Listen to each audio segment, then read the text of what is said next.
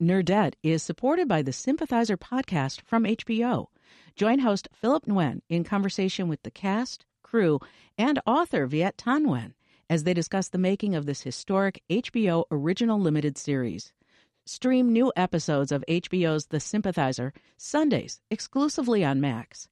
And listen to the Sympathizer podcast wherever you listen to podcasts. Think on your feet for our Fast and Curious 5K, a one-of-a-kind race hosted by WBEZ and the Chicago Sun-Times on Saturday, July 27th at Humboldt Park. More info and early bird registration at wbez.org/events. I'm going to be honest with you, but only because I like you and you seem real dedicated about your project and your penguin suit and all with the charts and the timer. But seriously, if you really want to learn about sex, then you're going to have to get yourself a female partner.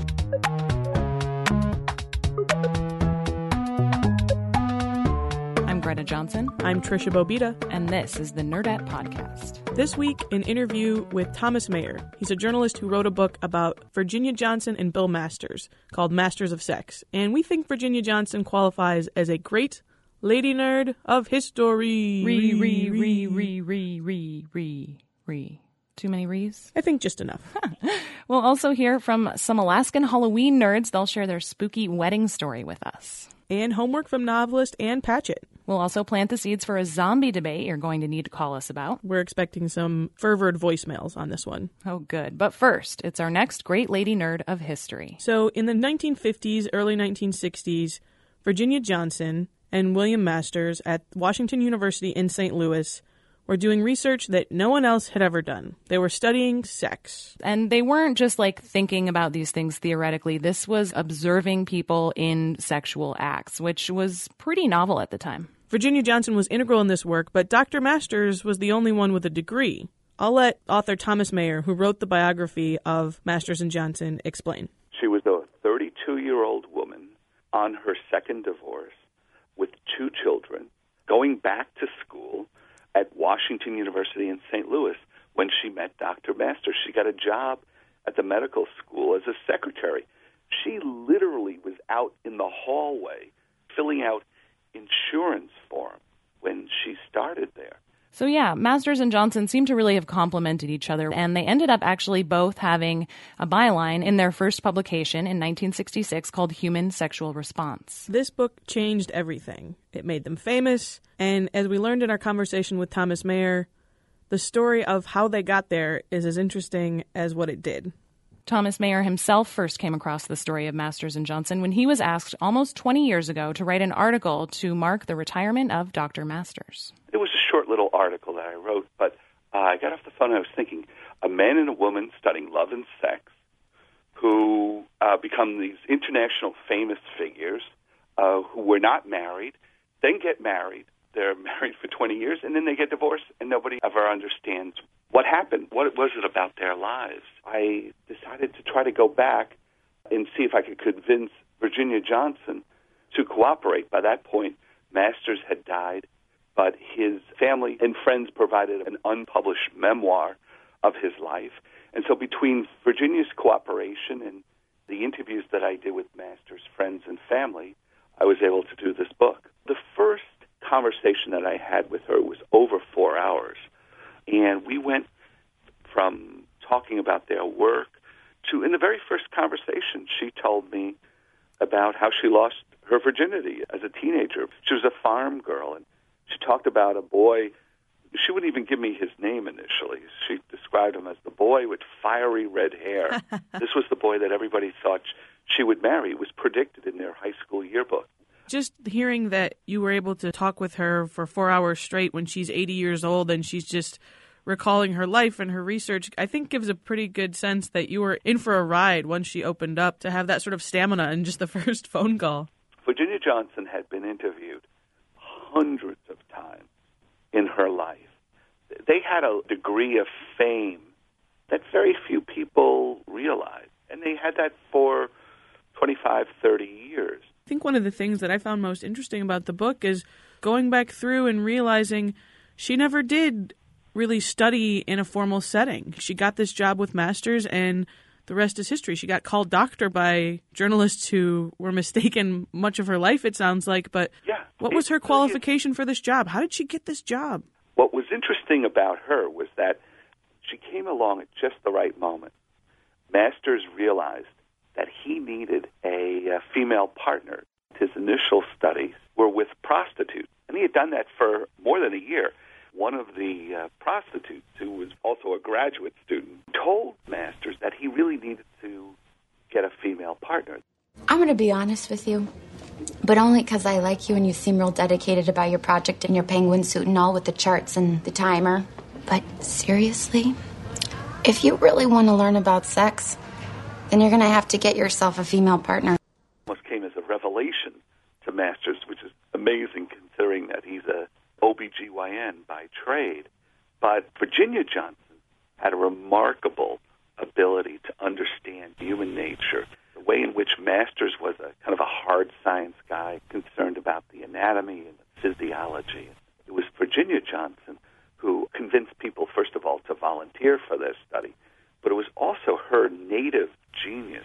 It was Virginia who came up with their therapy that wound up becoming remarkably successful. It became the basis for the modern sex clinics, the Masters and Johnson therapy, that became renowned throughout the world. What was that initial pitch like? I think that's one of the fun parts of both the show and the book. I interviewed, I'd say, about 15 to 20 doctors who were young pups, if you will, back in the day working for Masters. Masters was the top doctor at Washington University in the medical school. And a lot of the doctors were able to remember what it was like seeing Virginia in the cafeteria at the medical school, convincing graduate students and nurses, and sometimes faculty wives and such, to become part of the study, that it was all part of something for science. And, these were generally younger people, and the whole idea sounds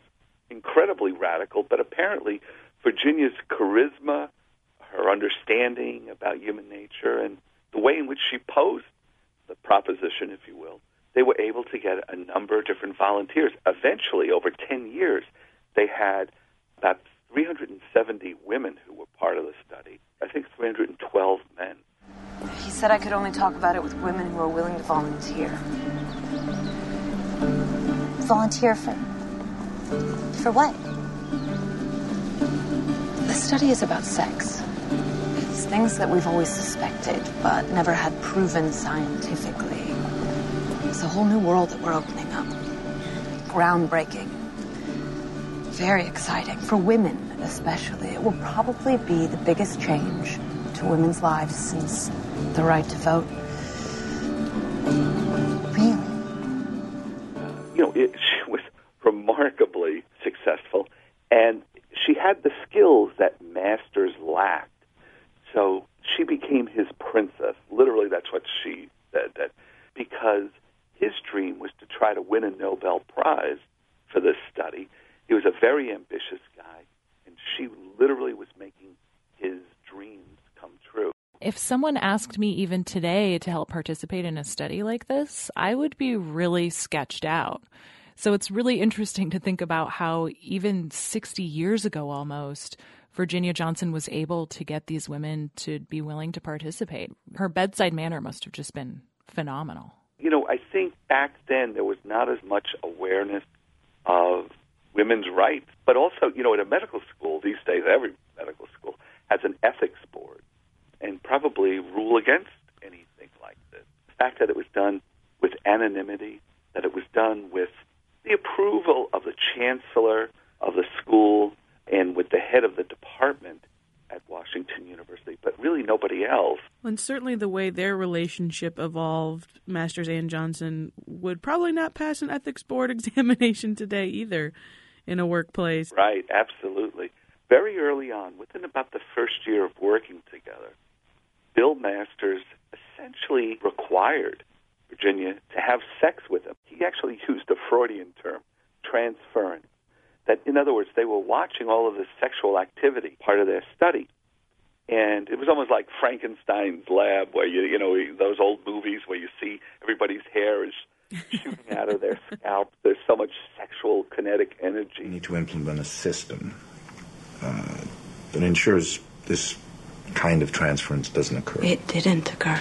So you won't object to devising a system that avoids any doctor-patient conflict. I won't object, but why don't you just come out and say whatever it is you're trying to say? Two of us should undertake the research ourselves. Have sex with our patients. Bill, that would be transference. We should undertake the research with each other. I've considered this carefully, and I realized it's the best way to ensure the longevity of the project. We get the benefit of interpreting the data firsthand, plus it deflects any inappropriate projection away from our patients, keeps it just between us. It was very, very difficult for Virginia because essentially the boss was asking her to have sex with him, no matter how he dressed it up. She loved the work by that point. Their relationship developed from there to become a much more equal relationship, as much as what would constitute sexual harassment, clearly, by requiring Virginia to have sex with him. You know, Masters also wound up giving her a great degree of credit for their work. You know, the first book, they shared a byline. She didn't have a degree.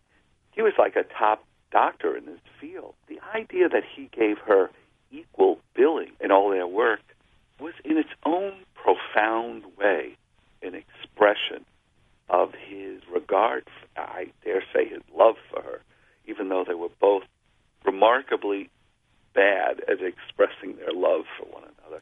They were fascinated by one another, and both in their own way made the other one's dream come true. The things we do for science. And the things we do for love, right? I mean, it's such an interesting story that way, that it does still involve both, even though they tried so carefully to look at sex in a really scientific way. Well, you know, my friends laugh at me when I say, oh, it's not as much about sex as it is about love, because, of course, the study is a sex study. But, you know, the essence of their relationship, I'm so glad that they're played by Michael Sheen and Lizzie Kaplan in the Showtime series, because I think they're both terrific actors, and I think they're both also able to really fully bring to life the full-bodied aspect of both Virginia and Bill. They gave as good as they got.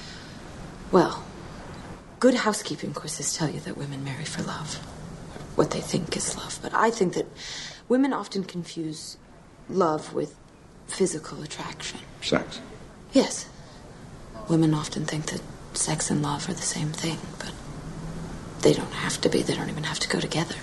Sex can be perfectly good on its own, whereas love is...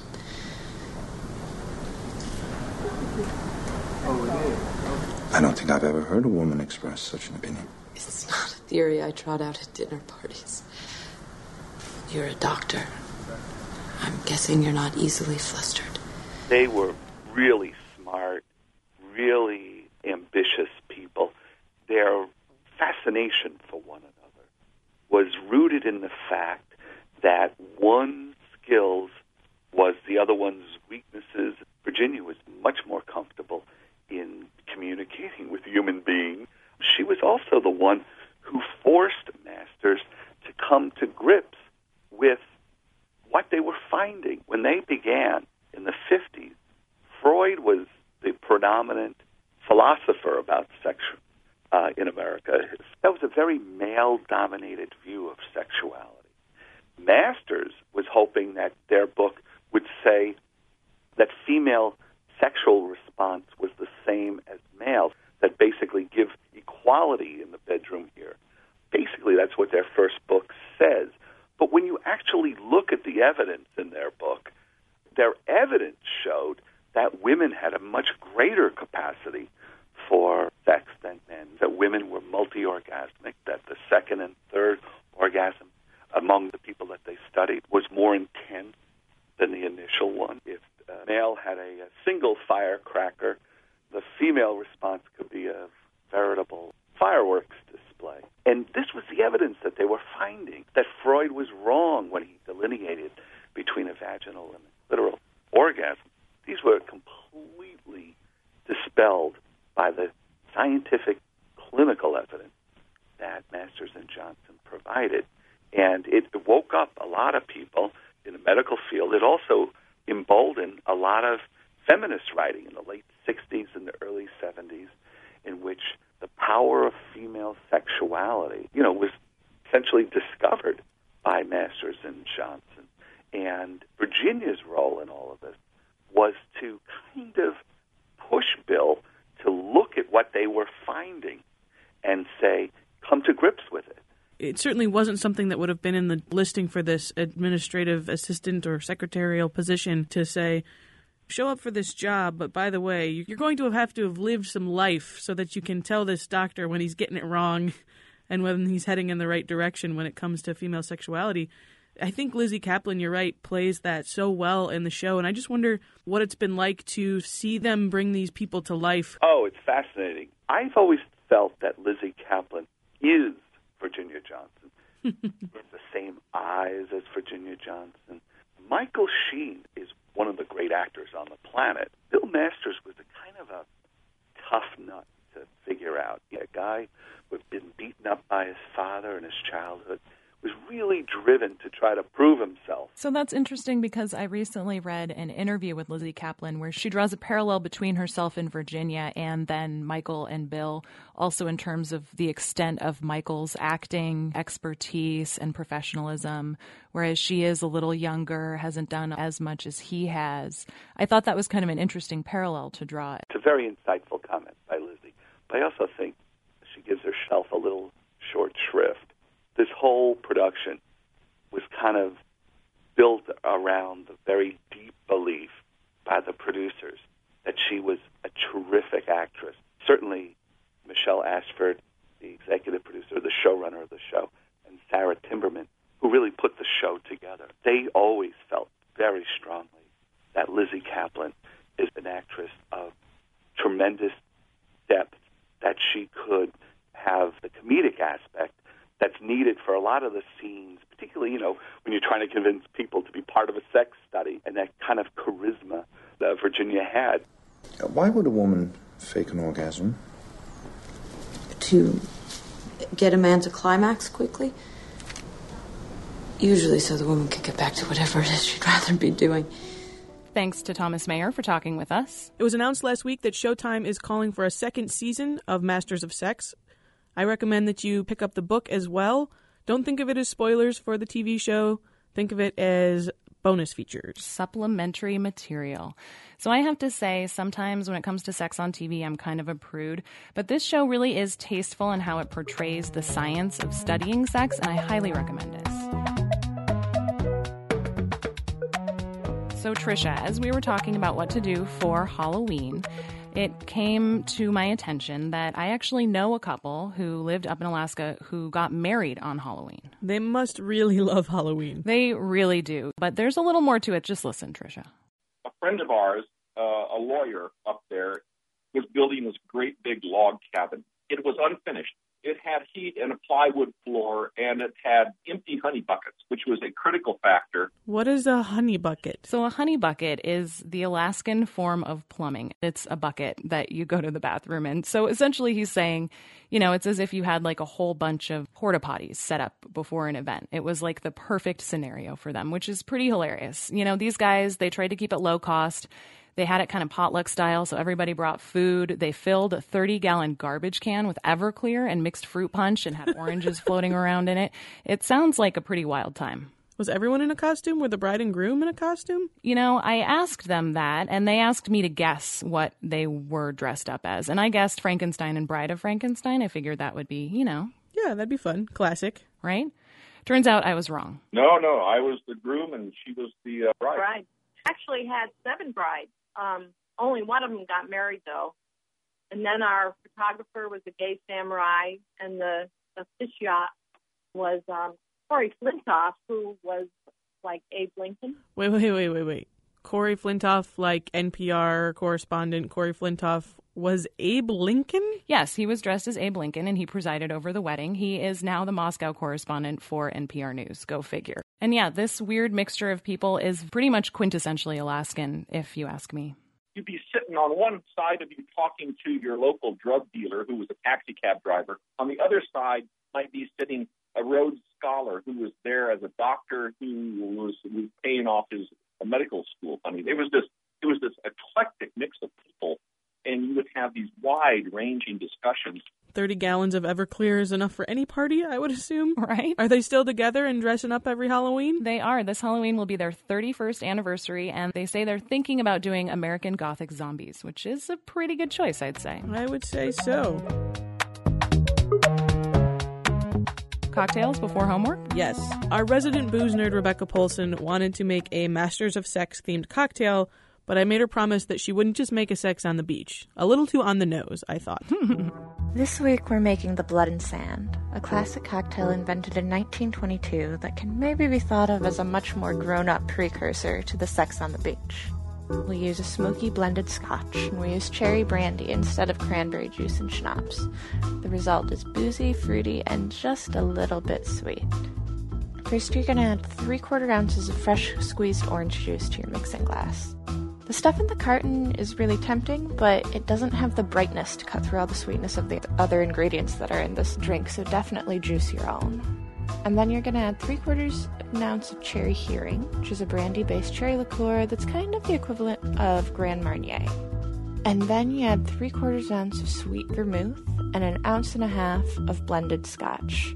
And really, it can be anything that's not too assertive. You don't want anything crazy here. And you just shake it over ice, strain it into a coupe glass, and garnish with a flamed orange twist. Cheers. Thanks to our booze nerd, Rebecca Polson. You can find the full recipe on nerdetpodcast.com. Okay, so maybe it's because it's almost Halloween, or maybe it's because The Walking Dead is back and a lot of us are very excited about that show. But over lunch, we've been debating zombies kind of a lot. What about zombies? So my rules for zombies, I guess I'm a zombie liberal, you could say.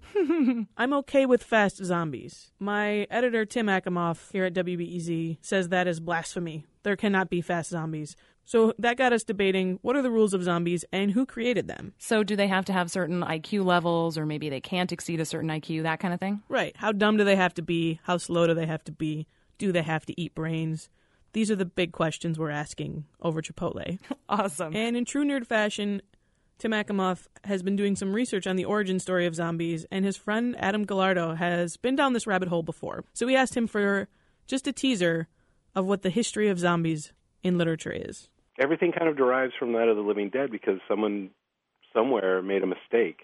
They were going to call it something else, and George Romero decided to change the name of the movie to Night of the Living Dead at the last moment. And whoever put together the new title card left off the copyright information. And given what copyright law was in the early 60s, that meant that it just went right into public domain. And so anyone who wanted to make a derivative work could do so immediately. And no one had done zombies like Romero did them in the movie. They weren't undead flesh eaters. So that was all him, but thanks to this clerical error, we all get to enjoy The Walking Dead today. Okay, but where's the homework? So yes, call us, tell us what your rules for zombies are. Fast, slow, brains, 312-600-5638. Awesome. So your other homework assignment this week comes from novelist Ann Patchett, who I love. She's one of those authors who, regardless of what she writes about, I know I'm going to love her book. And she's actually coming out with a new nonfiction book next week. It's called This is the Story of a Happy Marriage. And this is the homework that she'd like to give our listeners. My big dream in life, always, my fantasy for so many years, has always been that at some point I would become a good Buddhist, and that I would go away to an ashram, I would go away and meditate, and I would learn how to be still and how to be a Buddhist, and that it was going to be this great improvement of my life. And it never happens. I travel too much. I never have time. I feel uncomfortable about the whole thing. I look at catalogs for Kripalu and the Insight Meditation Center the way other people look at the Neiman Marcus catalog. I fold down the pages and I circle conferences that I wish I could go to, and I never go. So this last summer, I just, after reading lots and lots of books and thinking about it all the time, I just thought, I'm going to do this at home. I am going to do a course of home study. And I downloaded a lot of lecture series by Thich Nhat Hanh and Sharon Salzberg and Jack Kornfield and all the people whose lectures I wanted to hear if I could go and see them. And just made a decision that I would listen to those lectures when I was driving around, when I was going to the grocery store. I would listen to Pema Chodron, and that I would come home and meditate every day, and that I wouldn't wait until I could go to a special place and have somebody show me how to do it. And it's made a huge difference in my life.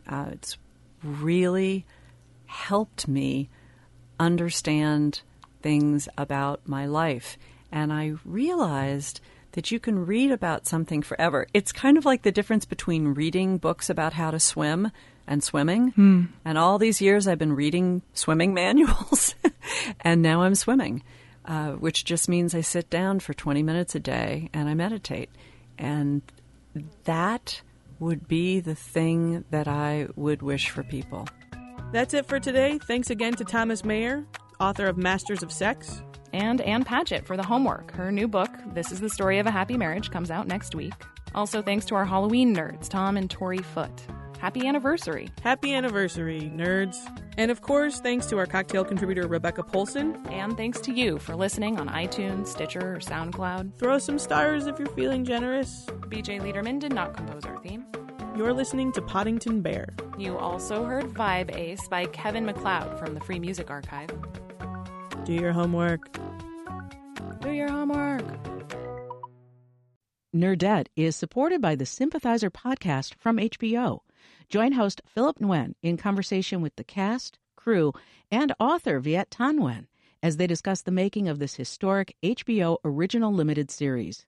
Stream new episodes of HBO's The Sympathizer Sundays exclusively on Max, and listen to the Sympathizer podcast wherever you listen to podcasts.